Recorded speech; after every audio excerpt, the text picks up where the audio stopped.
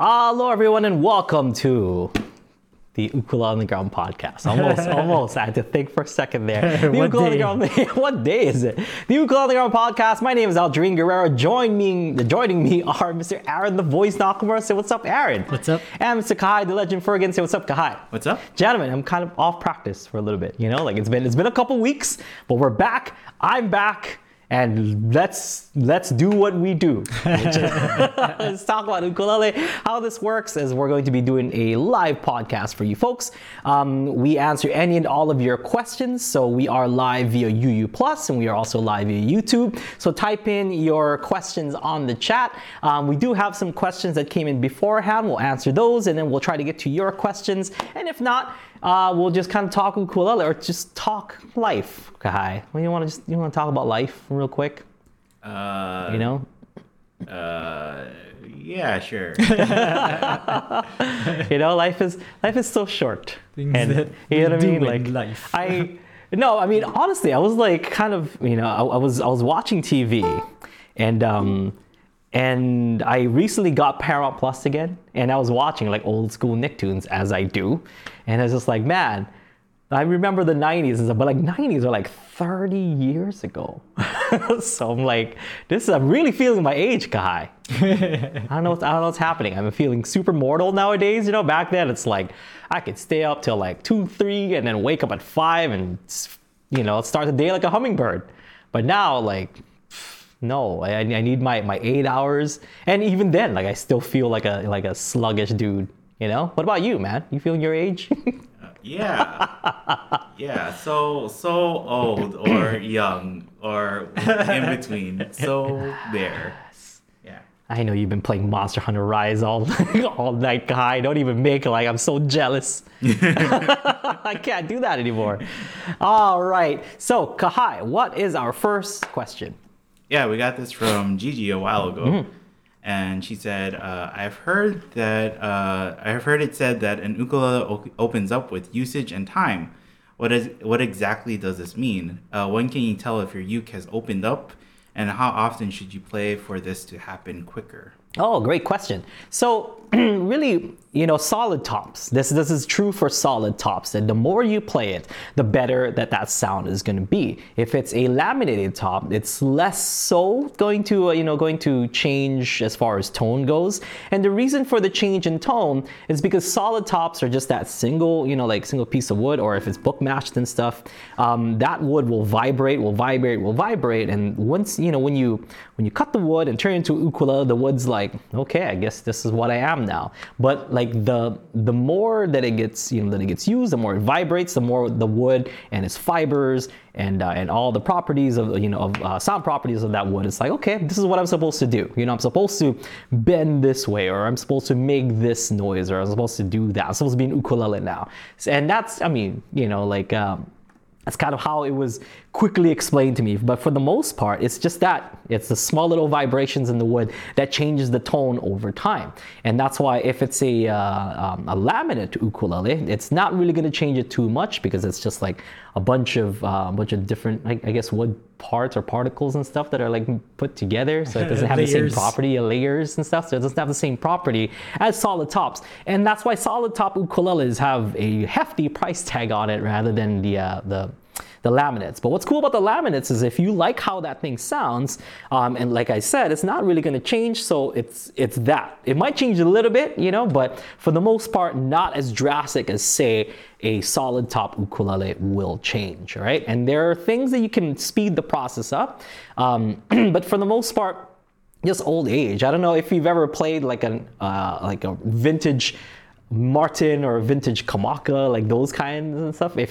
As soon as you play it, you're gonna hear the difference. You're like, yeah, this is kind of crazy. But like, you buy a brand new Kamaka or a brand new Martin, you're like, these sound fine, but why doesn't this Martin sound like my friend's Martin from like 1920 or whatever, you know? It's because of that. The older it is, the more that wood gets used to what it's supposed to be, which is a musical instrument at that point. And all the years of vibrating and all the years of tension that's on that thing, it gets used to all of that.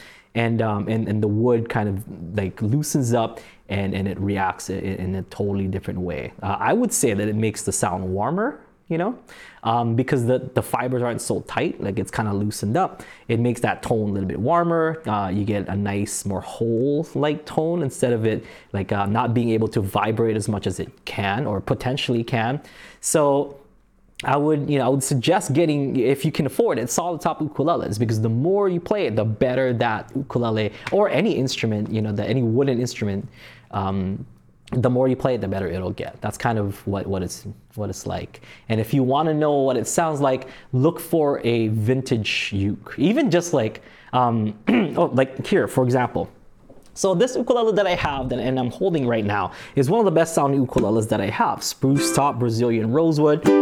Sounds really good, but I just got this like last, I don't know, July or something, or June, or whatever it was. Whereas this ukulele, I've been playing here since, I don't know, 2012 maybe, 2013. It's been like about 10 years. So even with just 10 years, this is a solid top ukulele. It's got that really, like warm, big sound, like.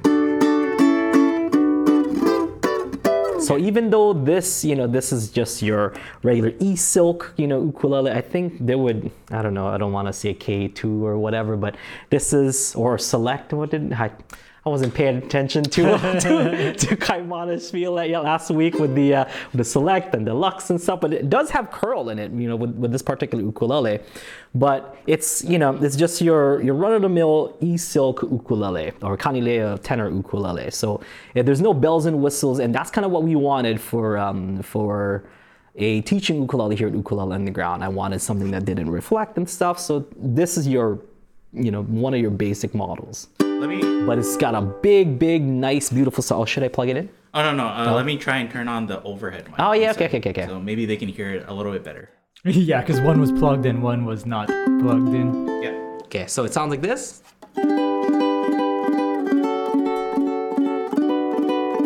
That's just strumming.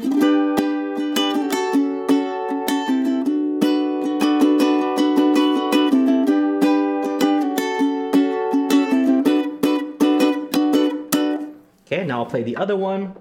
Yep. And then this one is plugged in, but I'll mute your... Yeah, mute the plug. Yep. So it goes like this.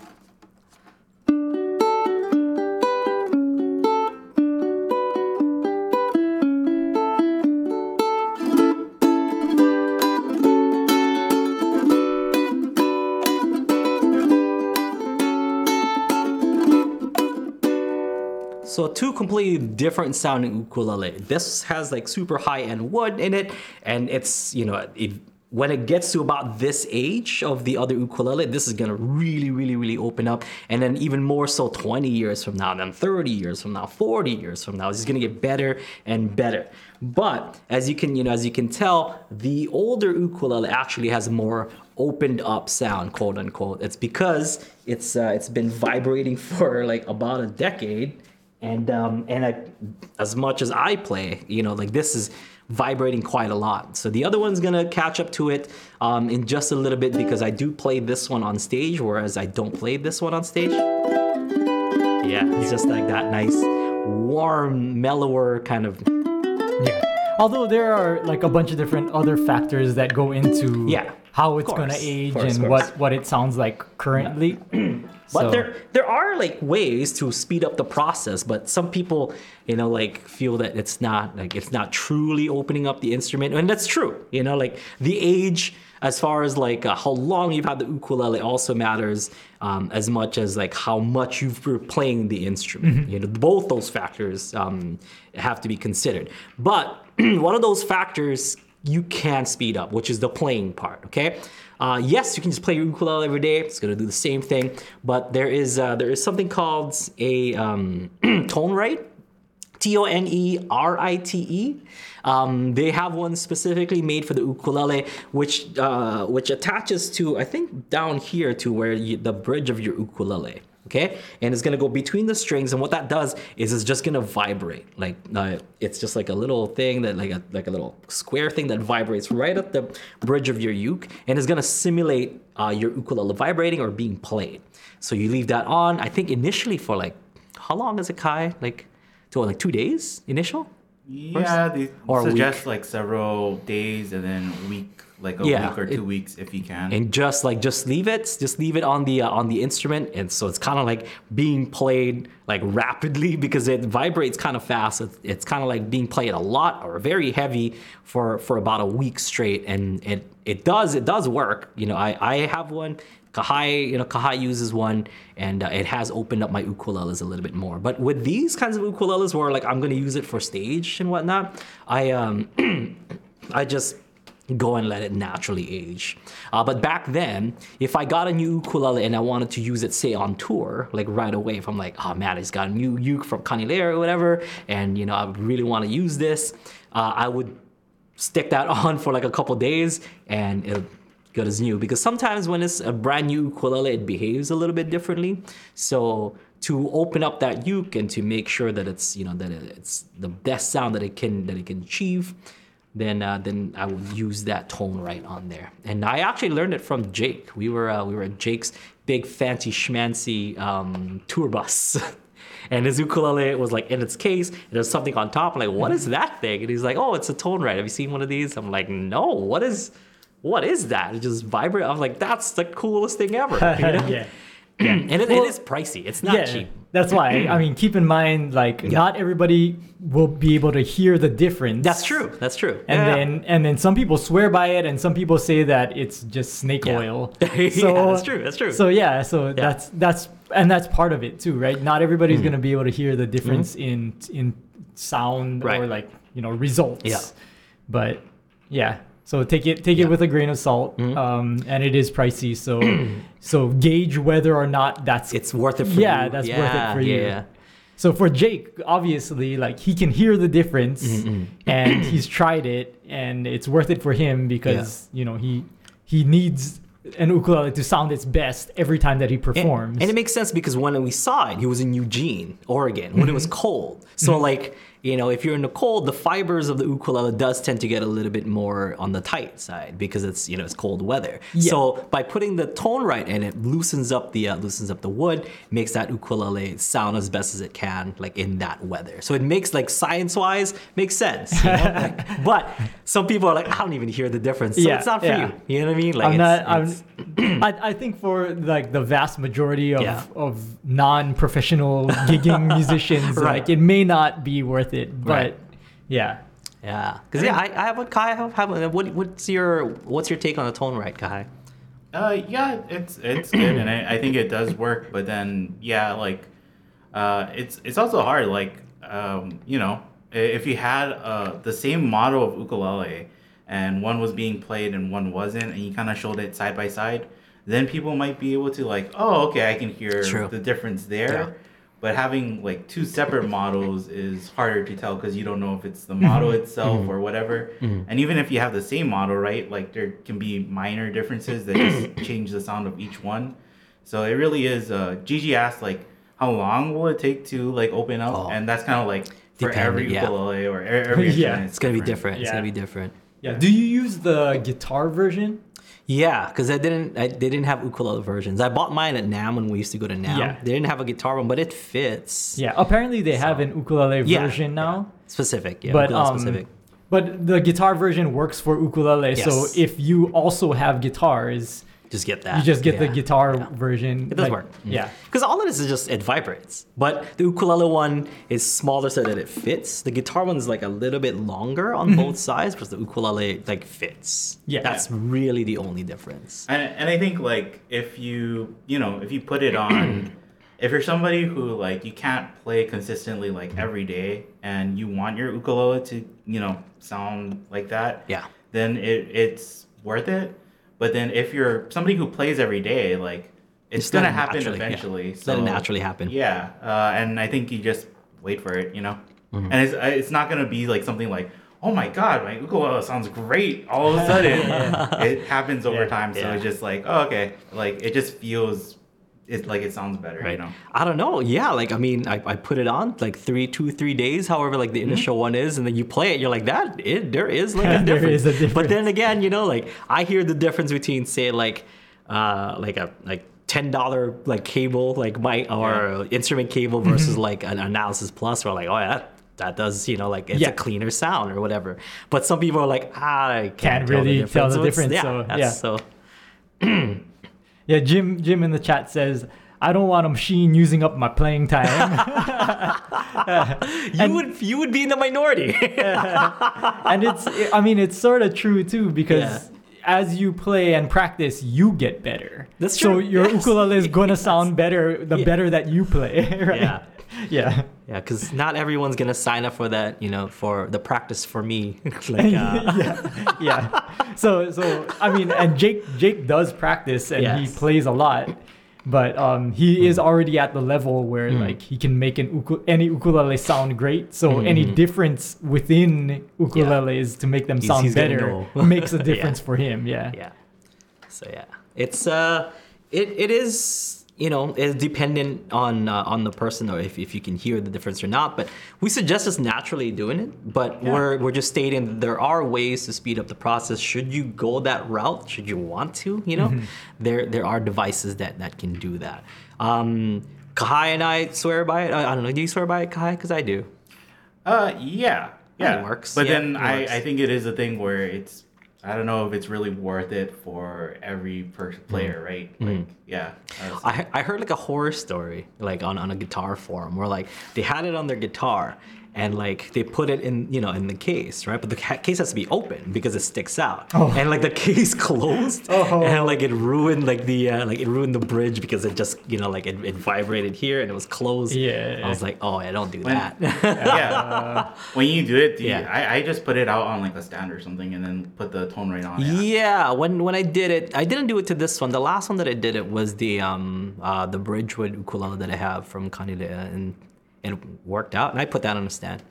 Yeah. I mean, yeah, and I think if you have one ukulele, it's like Jim said, it is babysitting for your ukulele. Like if you have one ukulele, then just play your it. your Yeah, just ukulele play it. instead of like having something. But then if you have multiple ukuleles and you're kind of like, well, I'm switching back and forth every week or Yeah. I'm doing something, then you can kind of like probably keep it on for like 1 or 2 days or something, just to like have it ready for like, I really want to play this song or something, So. To give people an idea, how much is that, Kahai? Yeah, do you have it in front of you? Devin posted it in the chat so I can look it up. I think it's Its price is like $200 or something. $150 right now. $150. That's still pricey for Yeah. just like a thing that vibrates. Yeah. Like that So if your all it ukulele is you bought your ukulele for like $200, it's totally not worth it. yeah, because it's a laminate anyway. At that point, it's like probably. It's not going to make a difference. It's not gonna make a difference. But yeah, I mean, I don't know. So if you have a solid, if you have multiple solid top ukuleles Then it that might you be want worth to it. age, like maybe it'll be worth it. Yeah. Yeah, I did it to that ukulele. I did it on my my Martin guitar. That worked out really nicely also. So I don't know. It works. I hear the difference, but some people would say otherwise. People say snake oil. It's like, oh, why are you promoting snake oil on your podcast? It's so hard. Are you a shill for tone rate? yeah. We're not We're not endorsed. associated. Yeah. It's so hard, right? Because like even like audio stuff, it's like it's so it's also opinion based, Right. like of Yeah. what is good and what is bad. Yeah. So when you say like, oh, this makes something better, it can be like, oh, it's better to me, but then somebody else, and people don't hear the same thing, so they can try and listen and be like, I don't hear any difference at all. I don't know why you would do this. Yeah. The Beats headphones, the best headphones, guy. Did you know that? Oh, that okay. You just want to beat me down.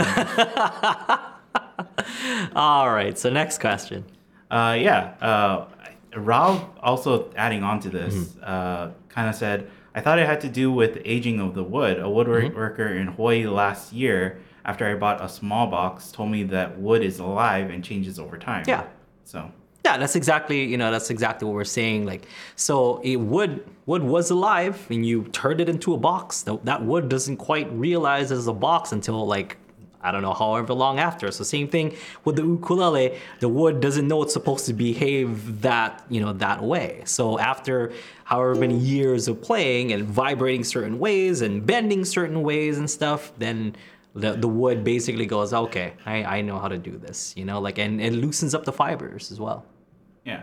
And Kristen Sue asked, does the amount of curl affect the sound, or is it just visual? Mostly visual. Some people, it's the same thing. Some people will say that there is a difference, you know, because straight grain, people swear by straight grain because it's, you know, it's so steady, it'll vibrate better and stuff, whereas the curl, you know, has like these curls, and that'll keep it from vibrating as much. Because I know, you know, like Koaloha has stated before, that's where I heard it from, that like they choose to do straight grain on their, you know, on their basic models because they feel that the straight grain koa sounds better. Yeah.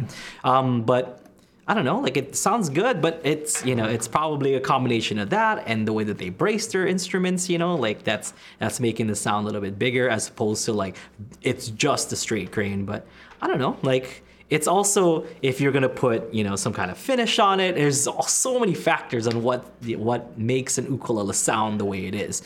But if you ask some people, they would say that straight grain sounds better than curl, and some people would say that they hear no difference. Now, I would be one of those people. I have straight grain ukuleles and I have curly ukuleles. I honestly don't hear. I have some great sounding curly ukes. I have some great sounding straight grain ukuleles.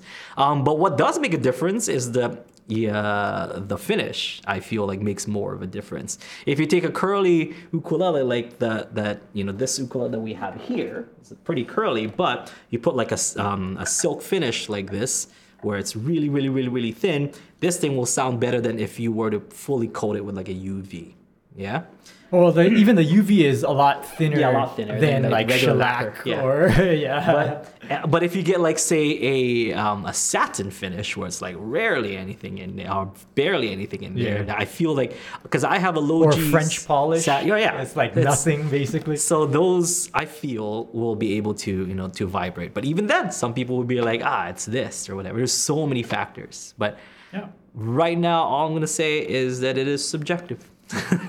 Yeah, and really the best way to like even find, you know, what you think is true or not is just to try different ukuleles and try them out. So Find one that works for you.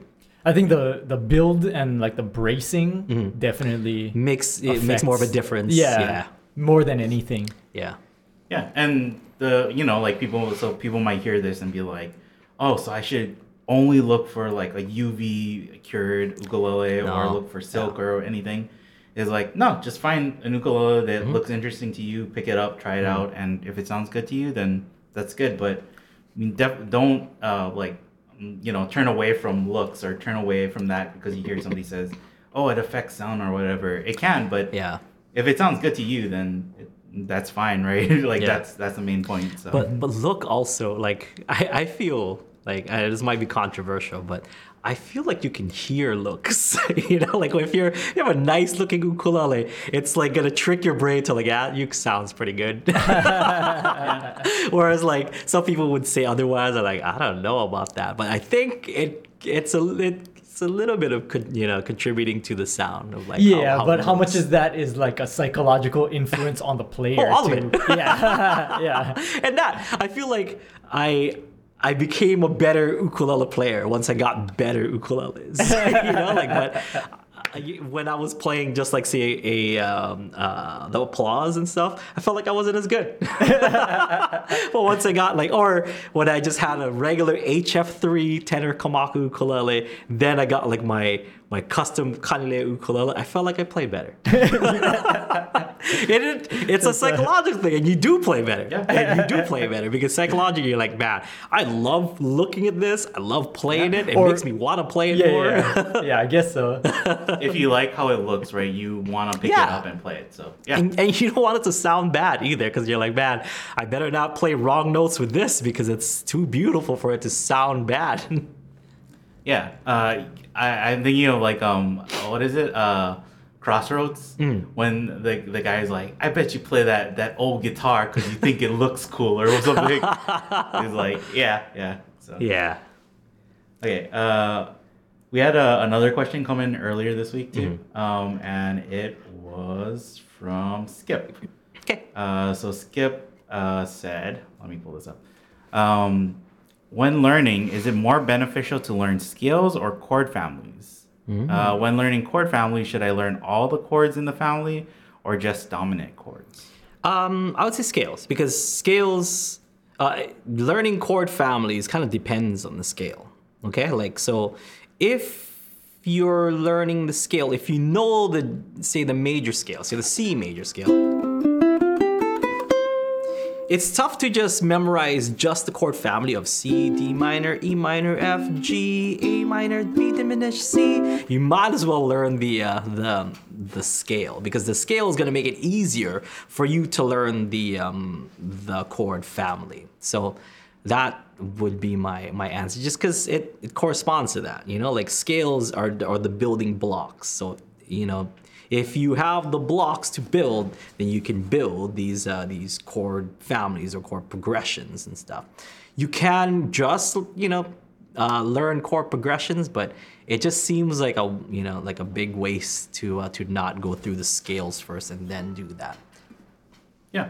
Yeah. I think that's how it just makes sense to most people, like learning scales first and then chord families. Right. So. It's not a chicken and egg thing. It really is just like, you learn this and then you do that. So learn the scales, and then the scales will teach you the chord family. Yeah. And I think a lot of people, I was trying to think about it like too, and earlier in the week. And I think a lot of people think of it as like two separate things. But the more you learn about music, the more you realize it's related. Yeah, it's related, and everything kind of like adds up. It's not like, oh, okay, I have to separate my knowledge of chords and scales. It's like, all of it is like just they're kind of connected. In one bag. Yeah. Well, here's the one thing that I will say, and what people are doing wrong. You know, when they're practicing scales, when they're learning scales.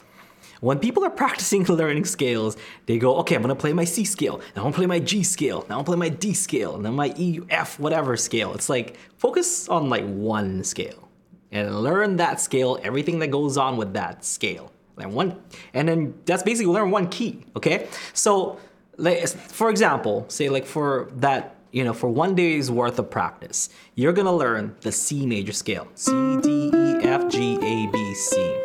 Just that. Don't do the scale, then go.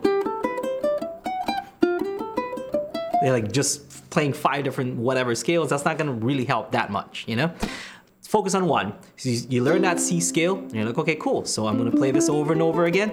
Play it up and down, do skips. Then maybe do the chord family associated with that scale. And maybe do the inversions, you know, going up. Focus on one thing. That's what everyone seems to be getting wrong. We're like, okay, now, you know, because it's not like, I guess when I was in band and I was playing clarinet, it's like, okay, cool, we're gonna play this, so we're gonna practice this scale, then we're gonna practice the next scale, then the next scale. No, for you to kind of to retain all that information and for you to understand why the scale is so important, just focus on one and everything that has to do with that one scale. So I'm not saying just do do, re, mi up and down, but yeah, figure out what notes belong in that scale, where those notes are on your fretboard, what chords are associated with those notes, what extensions you can add, which inversions you can do. There's so much to do with just one key, okay? And then the next day, if you want, I would just do the same thing again. And then maybe like on a Monday and Tuesday, I'd work on C. Then come Wednesday, Thursday, Friday, I'll work on F or G or whatever. But really, I try to do it just one scale per session. But it's like, what you probably see people do is like, okay, I'm doing the C scale. Yeah. Now I'm doing C sharp. Now I'm doing D. Yeah, like now I'm doing D sharp. Because nothing's gonna sink in. You're just playing scales, and then it gets boring. People are like, why am I learning this? And yeah, why are you why are you doing that? Why are you doing it that way? You want to understand. Like the reason why we practice scales is so that we understand how that how we use that to make music with the ukulele, okay? And how it applies to when you play. So notice that when you play the C major scale, for example, and then you learn the chord family, and you're like, okay, cool. Let me find a song that I already play that is in the key of C. For example, I don't know, island style.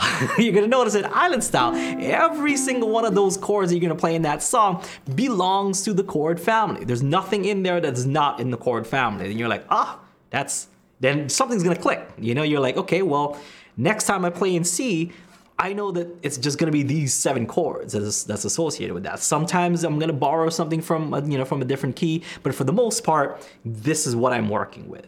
And these are the notes that I'm working with. If I want to do a solo, these are the notes that I'm working with, and these are the chord progressions that I can do, or these are the voicings, or this is the extension that I can add, or this is where I can play that on my on my fretboard, and here are the notes. There's so many things tied to just one scale that I feel that's what you should be working on. I think just focus on one instead of trying to do too many at the same time. A lot of privates, private ukulele private lesson students that that I have on UU Plus, they're like, I was practicing this scale and this scale and this scale. I'm like, okay, cool. So why don't you play that scale, that first scale for me, and then play the play the chord progressions, or build me a chord progression off of that. Give me a 2-5-1 or a 1-6-4-5 or whatever. And what are the sharps and flats in that? And they're just like, I don't know, it goes like this, like it goes like da da da da da da da da. That's it. Nothing sticks. So if there's one piece of advice that you guys are going to take from this entire podcast, it's that. Yeah. Work on keys, not scales, I guess. And that, one key. One key. Stick to one thing. Yeah, and I think it's important to connect it with songs that you know. Yes. For sure. Yeah, so to see how, how it applies to making music. Yeah. So I suggested to Skip that they do C first, because kind of like when you learn C, then you can see how you just move it around for the rest of the keys, right? Like kind of the rest of the keys are built off of that, or can be. Yeah. And it's easy. So scale shapes. Yeah. So do that first. But then, it really is like, if you like a song, instead of just learning scales for scale's sake, or just learning chord families for chord family sake, like find a song you like, find out what key it's in, and then learn the scale for that song, or learn the chord families for that song. And then, that's where you start applying it. Like you go, oh, this song uses D minor, what else? D minor, G, C, right? So like, oh, that's a 2-5-1. Like I can see that that's a 2-5-1. Yeah. You can play lots of great music on the ukulele just knowing your basic major and minor scales, honestly. Like if you master all 12 major scales and all 12 minor scales, you can play some awesome music. Like seriously, some awesome music.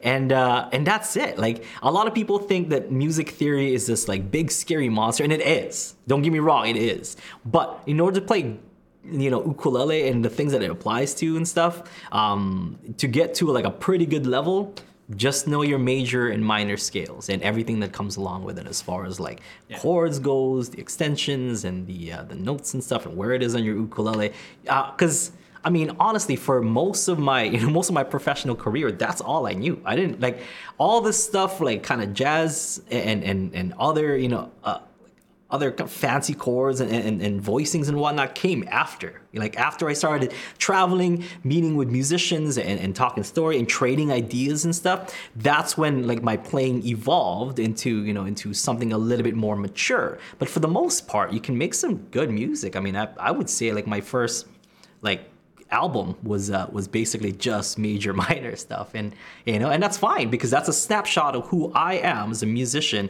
when I made that album, and it's great. I'm still proud of it to this day. It's I'm a lot better now, but to be completely honest, if you just learn just the basics, you could probably play everything on that album.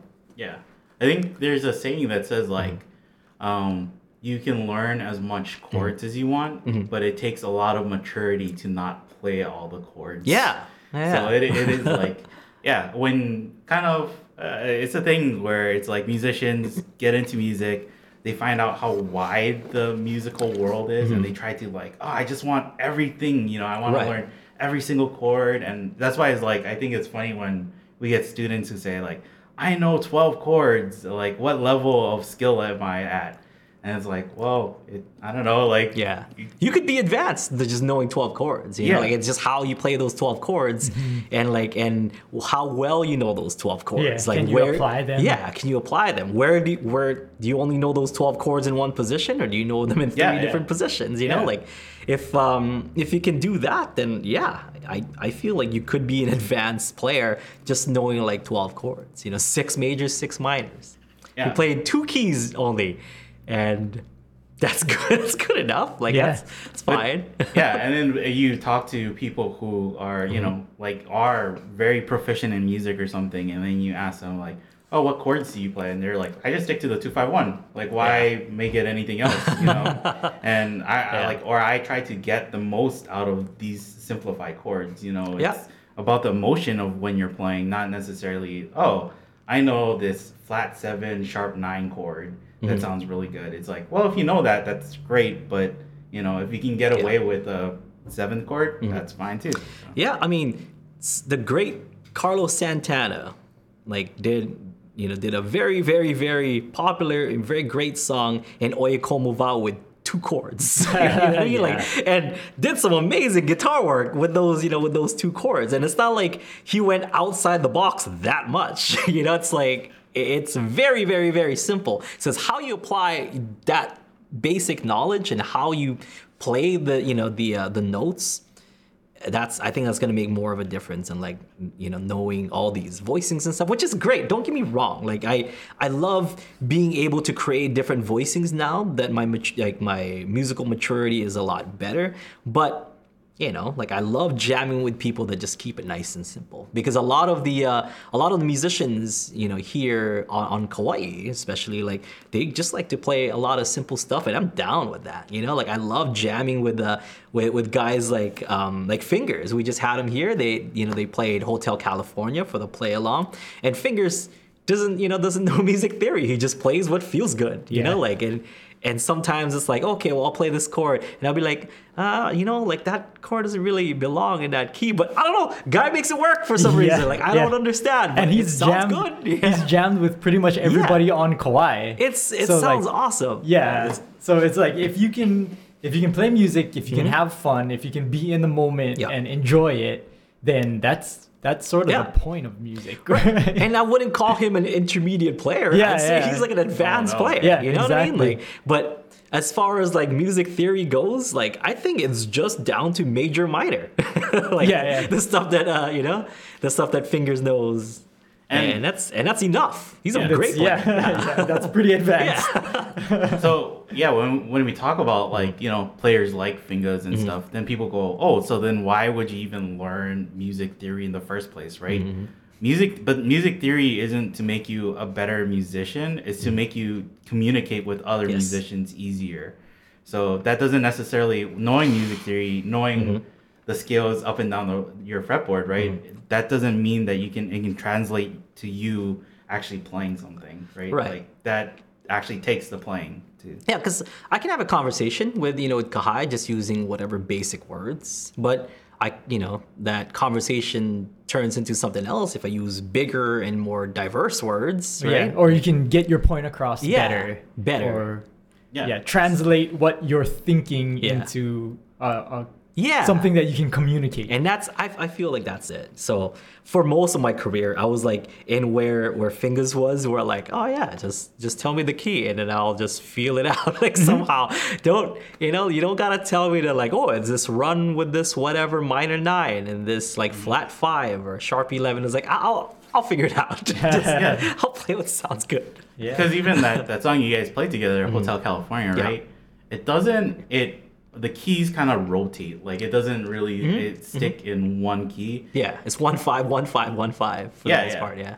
And so, like, I bet Fingers doesn't even know that, right? Like, that is like, this is a rotating key, and you gotta, like, make sure, are you playing in the right key or not? He just plays whatever, right? Like, and then if that's kind of, we've also talked about this, if you play a wrong note, is like, he probably knows the trick of just sliding it to the right note, or just like, or whatever, just play it again and it becomes right. Yeah. Just having that confidence as he's played for so long that it's like, I guess it's wrong, but I don't need to show that, like, oh no, I made a mistake. I gotta stop the whole song. Sorry, guys.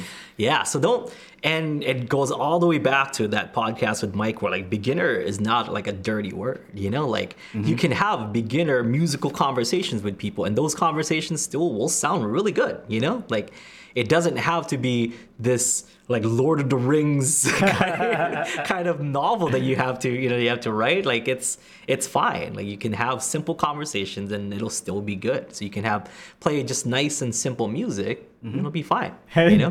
Daniel is in the chat. Oh yeah? Daniel, Yeah. which Daniel? Daniel Cummings. Cummings. Yeah. Nice. Hey, what's up, Daniel?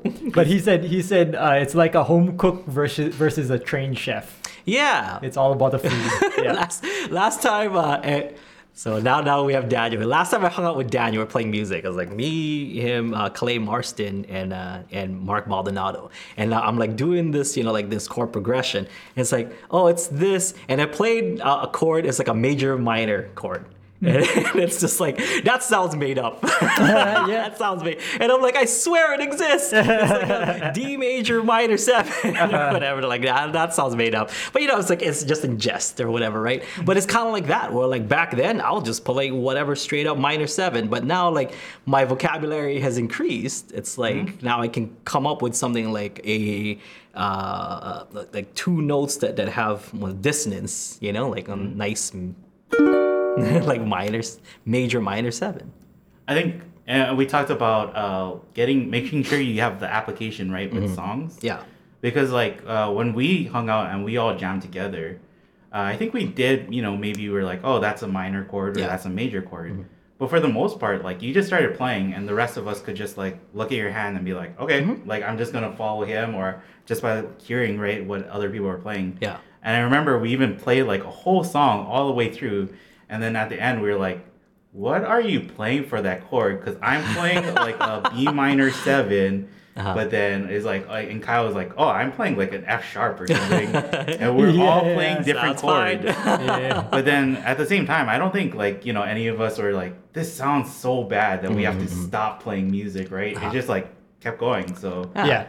Well, I knew that I was playing something wrong. Like I don't know exactly what it is. Yeah. And like if we're going old school like backyard jam sessions, like whatever, like play it. I mean, you know, like it doesn't matter. But I love like how people are pushing the envelope nowadays. Like I'll go on Instagram, I'll go on like TikTok, or I'll go on YouTube and stuff, and I'll watch somebody playing ukulele, and they're coming up with some beautiful, you know, voicings and chords and stuff. It's like that is a great progression for the instrument. I'm used to like just hearing people just do major minor stuff, but now I'm hearing like 9 chords and like I said, diminished and like sharp 11s and flat 5s and stuff and 13s on uke, you know, like it's kind of crazy. So love seeing people push the envelope, but I still have a huge place in my heart for nice and simple stuff, because you got guys like Peter Moon, you know, like they'll play just like major minor stuff. Not saying that Peter Moon doesn't know like those fancy, because he does, but like the things that he'll do on ukulele, I was able to figure out as a kid because it was nice and simple, you know? Yeah, I think they're like Adam Neely put out a video recently, and I forget what the topic was, but he showed Miles Davis playing with Herbie Hancock. Nice. And Miles Davis like did a little bit of a run, and Herbie Hancock like tried to reinforce it by like playing a chord and kind of the run too. But you can see how Miles Davis turned to him and was like, that is irritating, please stop. and so like you think like, oh wow, that but like that isn't that the right thing to do? And that's where it's like even you hear Herbie Hancock talk about Miles Davis, and he asked like Miles Davis like, oh, what should I do as a piano player? And Miles Davis said, don't play the bottom notes. But he thought he heard him say, don't play the butter notes. Oh yeah, Like, I've yeah, heard that's right. that. Yeah. What the heck is butter notes. butter notes? So he started taking out like, okay, I guess I'll take out like the root notes from the chord. Maybe that's what he meant. And then Miles Davis was like, oh, you're playing pretty good now. You're doing a good job. So great. it's like, I think you can get in your head too with all this music theory and trying to like, oh, I gotta play this because it fits in with this. But then at the end of the day, like you just gotta play what sounds good, right? Like whether it's something really fancy or something simplified. If it sounds good to you, then that's it. Yeah. make some beautiful music. Yeah. Good stuff. Daniel, we're due to make some beautiful music soon. Some musical babies. Yeah, with some great music children. So next question, Kai.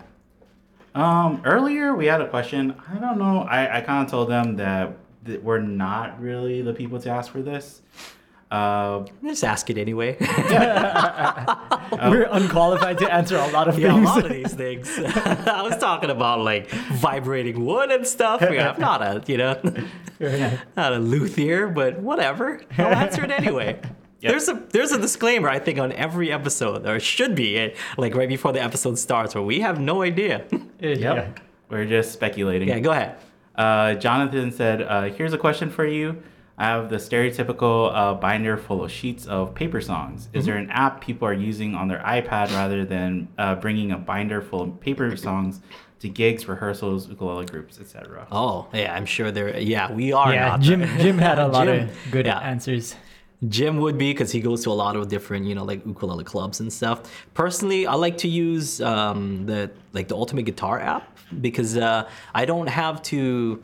I mean, I don't know if you can upload I guess you could. You could just like write stuff and then it'll be on Ultimate Guitar, and then you can just have it in your library. Yeah. Because what's cool is you can have a library of songs that you play or that you saved from Ultimate Guitar. So I guess you could do that. Just like upload it to the thing, or like upload it yourself and have it on. That's what I like to use.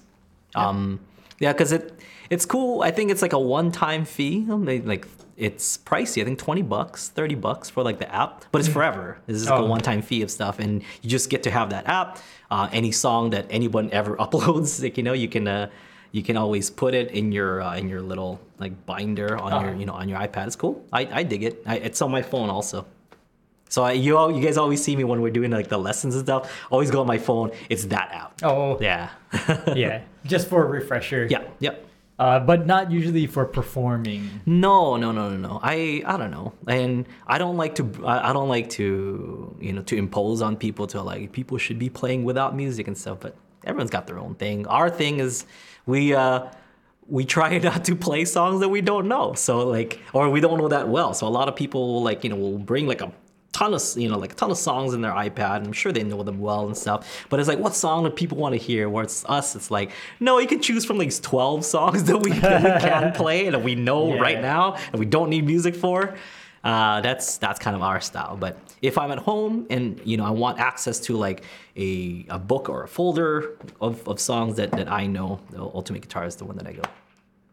And I think Devin mentioned, I don't know if it's old song or on song. On song. Yeah, they're saying that might be another app that's useful. And I think they're saying that or multiple people were talking about it, and it might be, it's good because like you can save it offline. Yeah. Where Ultimate Guitar, like I think you need to be connected to the internet. No, that's what's cool about it, because you can save it offline. That's if you save, you have to like favorite and save it, and it goes on your on your list of songs that you can pull up. Yeah. But that's like the paid app. I think if you don't have the paid app, then it doesn't save it. I see. Yeah. Okay. Makes sense. Yeah. And so, Jonathan, like after I kind of told them like, we're not the people to ask about this question too, because we don't even use stuff. They're like, does Aldrin memorize all his songs? But do you have any tips for maybe like somebody who's trying to memorize songs or trying I have the worst memory, and if you guys have been following, I was sick like a couple weeks ago, and my memory definitely suffered a little bit. But as far as my I just play the songs enough to just memorize them, I guess. I don't know. I am the wrong person to ask this, but Aaron has like some great memorization tips. How do you memorize songs? I just play it until I just drill it into my brain. Yeah. Which is not what everyone wants to hear. Everyone's like, okay, well, is there a shortcut? That's how it is for most musicians, right? Yeah, I just play it until it's drilled into my brain. Yeah, the reason why you know a song is because you like the song. Yeah. So you've heard it a ton of times, and then you've played along with it a ton of times, and so it's sort of just in your mind. And it goes along with like our discussion on key.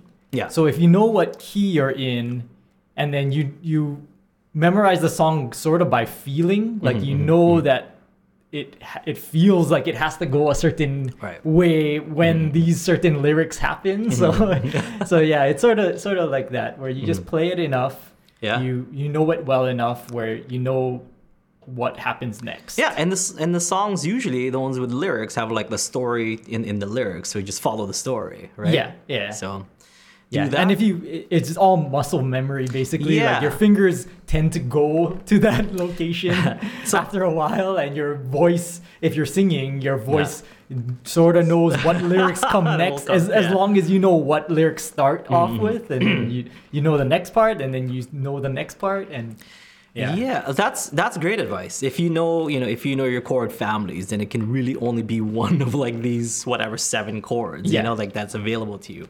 And if you know how those 7 chords, if you know their properties, like home, destination, and what was the other one? And place, right? No, way home. So like 1 is home, F it would be the destination, G is the way home, because after you play a G, it sounds like it wants to go home. This is like a completely different place. So those like 3 that you wanna know, and then those 3 have their like minor relatives to it. So same thing in minor. There's a minor home, there's a minor destination, and there's a minor road home, which would. Or you can make that E minor to an E7, which definitely has those notes that wants to resolve to the home. Yeah. I think, and especially if you like a particular genre or something, and you start like learning songs in that genre, I think you'll find that like, oh, the pattern kind of repeats for all these different songs. Like it can use different chords for each song, but the overall pattern is pretty much the same, like. For me, like learning electric guitar and learning punk music is like, oh yeah, punk songs are like all kind of the same thing, Hey, 1-4-5, baby. Yeah. Like you don't really. It's like, oh, are you just going dun dun dun dun dun dun? Like that's it. Yeah. So, kind of having that realization, it's like then you can see it with every other genre of music, right? That's where it's like, oh. That's a 8-bar blues, or oh, that's a classic jazz pattern, or oh, like it's everywhere, and and then people are kind of like they get jaded by it because it's like, oh, then all music is the same. It's like no, there's minor differences, but yeah, it just makes it easier for when you're playing with somebody or you're doing something and you don't have the sheet music in front of you. You don't feel like, oh, I'm totally lost. I don't know where it's going. It's like when you're playing a chord, you can kind of be like, well, it's probably going to go to B, or it's going to go to, A minor or something. So I'm going to try B. And then if it doesn't match up, then you go, oh, I guess it's A minor. Probably A minor, yeah. So I talked to my sister about this, and she said, like, it just feels like there's all these different chord options out there, like, where do you know where to go? And then it's when you just play more and more, the options get less and less. And it's just like, well, it can go anywhere, but the obvious one is like right there. It's right in front of me. So I might as well try it, Right. Kind of like if you're going to Kapaa from Lihue, you're not going to go to Koloa. You could. I guess, but it doesn't make sense. So that's how I see, chords and progressions and stuff, where it's like, okay, this is it can go there, but why? Why would you go? What's the reason? You can, but the song itself has to like kind of completely change, or feel has to completely change in order to go to that direction. So there's roads where like, okay, it makes sense, like to go there next, then to this, then go to here, or whatever, so once you play music enough, you're gonna be like, okay, well, I think it's gonna go here because that's what makes sense. So that's all in music theory. Major, minor music theory, because that's not like super advanced or anything, That's and then like going off of that, right? When you jump in with somebody and they're playing something and it does take that right turn off to nowhere. Yeah. Like it sticks with you for the rest of when you're playing that song, right? You go like, I guess we're going to this chord. Like it's not a chord that I usually go to, but yeah, we're going here. So, but then like everything else, the lyrics are gonna change. The the bass or the rhythm and stuff. If it goes to that direction where you normally wouldn't go, you're gonna hear like that. Oh, that is unusual. Yeah, that's weird. That's weird. But it works because it can. If you make it work, it can work. But just know that going to a direction where you don't normally go is gonna sound weird. Jim. So Jim said, I really like Aldrin's statement. You're only one fret away from the right note. Yeah. Does that translate to chords? Ooh, well, those are 3 notes that are wrong as opposed to like one note. But I guess because you can slide it and stuff, and it'll turn right. But it's a lot less forgiving than notes, because notes are just single, whereas the chords you have more, especially if you're using it in like extensions and stuff. Like that's more notes that you could get wrong, or like more notes that are not the right notes. I think that, like, if you're playing with a group, right, and you hit the wrong chord, then just don't play the rest of that chord. Like, don't keep playing that chord. Well, if you're in the same key and you play a chord in that same key, chances of you getting at least one note right, pretty high. Yeah. And so, for example, like the chord is G, right? But you play like an F instead. Ooh, that's a little bit tough because it's like one step away. But if you're playing a C and the chord was F, like the C note will transfer over. It'll be just fine. It's kind of like, you're playing an F major 7 because you're playing the E. You can get away with a lot of stuff. Can you kind of, I know it's like not the same as just, you're jamming or something with somebody and you don't know the chord pattern at all, but can you kind of demonstrate this idea of like how you would fix a wrong chord, like if you're playing against somebody else with Aaron? Okay, I don't know, play a regular 2-5-1 or a 4-5-1 so we get all the, major chords, so. C. Yeah, 4-5-1. So it should be F, it should be G, it should be C. But say I play C in that first one where it should be F.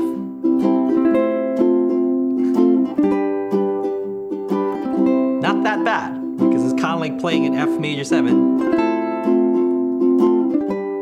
Because this F major 7 has F and the E in it. And if you're playing C, see how that works in there? But if I played a G when he's playing an F, that sounds a little bit weird.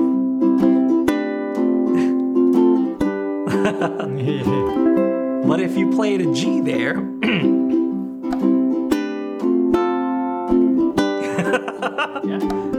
just correct it. It's all good. Right here.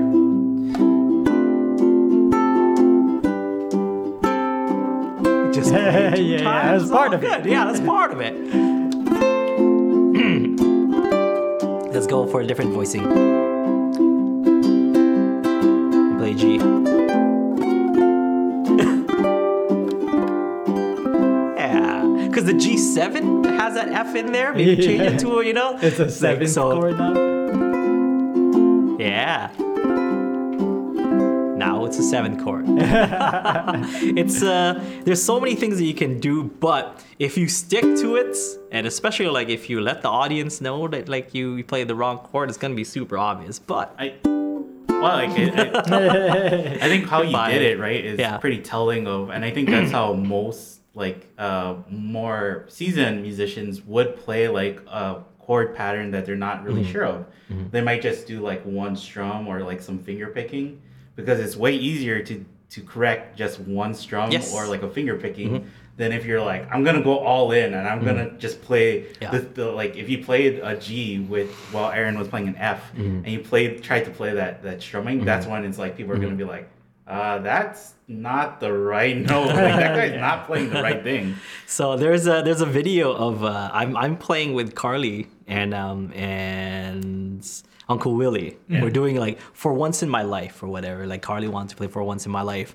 And like, what key are we in? Okay, I didn't hear, but all right. let's go. I don't even know what key it is. We're starting already. And as you probably can see in the video, I'm like trying to play like individual notes, like single notes. Figure and I'm out like, where we okay, are. I think this is it. But I don't, like, the chords are going kind of fast. Like it's, maybe add this little, this, and I'll go to like maybe 2 notes to see if that sounds Yeah. good. But you'll see me kind of like feeling around on my fretboard where we're at, because I had no idea. They're just like, For Once in My Life. But someone like Uncle Willie has probably played that song before, like, oh yeah, Michael Jackson or whatever, But so old Aldi with this major and minor No, thing. Stevie Wonder, I think. No, I said Aldi. But like the Yeah, original for me. is, That's right, Stevie Wonder. So Yeah. not Michael Jackson, Stevie Wonder. But for old Aldi, I've not played that.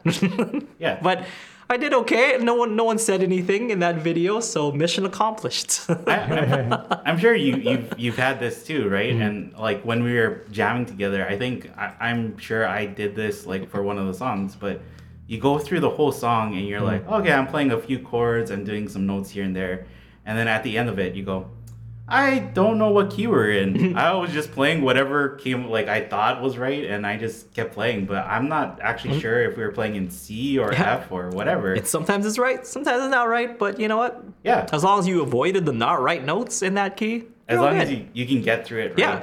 And like for when you and Carly played, or you, Carly, and Willie played For Once in My Life, like, didn't she like look at you and Willie and like, oh, take a solo. I'm like, sure. Like, So- but good thing the solos are in the middle, so I've at least kind of like felt around a little bit Yeah. on what's safe and what's not safe, Yeah, and I think that's like a norm for a lot of musicians. They'll, they might not know the song, but they'll like, I'll figure out enough where if somebody calls on me, I can like kind of solo my way through it, even though I don't really know what key it is. And so, yeah, that's why people who kind of like dedicate themselves to, I'm going to learn the key and I'm going to learn all the keys and I'm going to get all of it.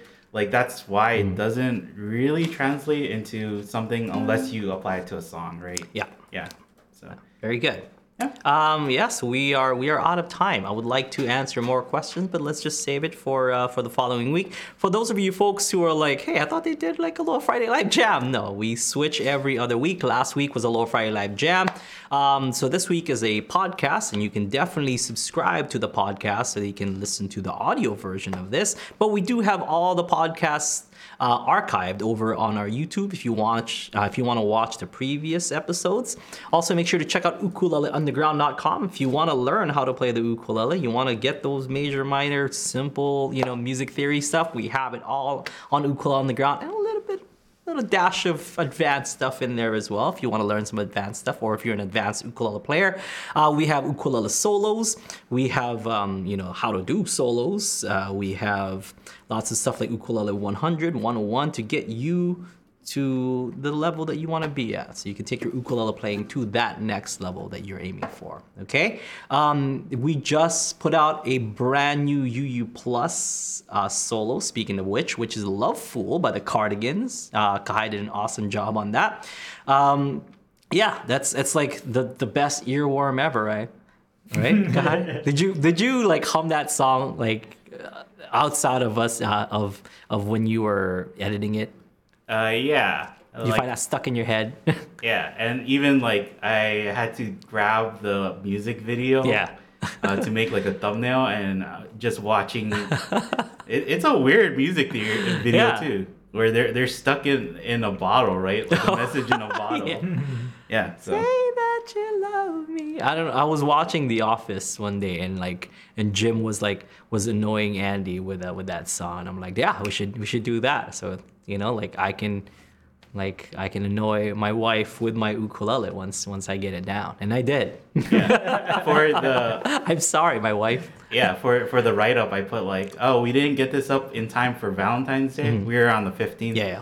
But I was like, but considering the lyrics, maybe that's a good thing. And also considering if you're like playing it and you live with other people, right? stop playing that song already. And you do stop, but it doesn't stop in their heads. No. That keeps going in there. So make sure you check that out. Love Fool. You can watch the play along here on our YouTube channel. But if you want the full breakdowns and how the heck do you play those chords and those notes and that finger picking and that first whatever, like what is that? Like harmonic chord. Make sure you check out Ukulele on the Ground and sign up for UU Plus to learn all those tricks and more. Make sure you check out our shop, shop.ukuleleontheground.com. We have some new stuff, I think, that's up. We have some Islanders finally, or some OHA models. Kanilea OHAs are up on the shop as well. So make sure you check those out. Did they put Islanders yet? I don't know. I know OHAs yet. came up. So. Yeah, one of them is gone already. Oh, Yeah. nice. So cool. So people are getting some awesome ukes. Make sure you check that out. If you like what we do, those are the ways to support this show and support us as educators and as music makers. Okay. So one is to sign up for UU Plus. Two, buy yourself a uke, buy yourself a shirt, whatever it may be, over at shop.ukuleleontheground.com, or just spread the word. Spread the word about Ukulele Underground. We've been around for a while. We've been teaching for over a decade now. So hope you guys enjoyed this podcast. We'll see you folks next time. For those of you folks who are UU Plus subscribers, stick around. I'm going to be doing a live coaching with you folks. Okay, so whoever wants to participate in the live coaching, head over to ukuleleontheground.com, click on the link in the banner, and I will coach you through whatever you're going through. Okay, have a great one. Aloha.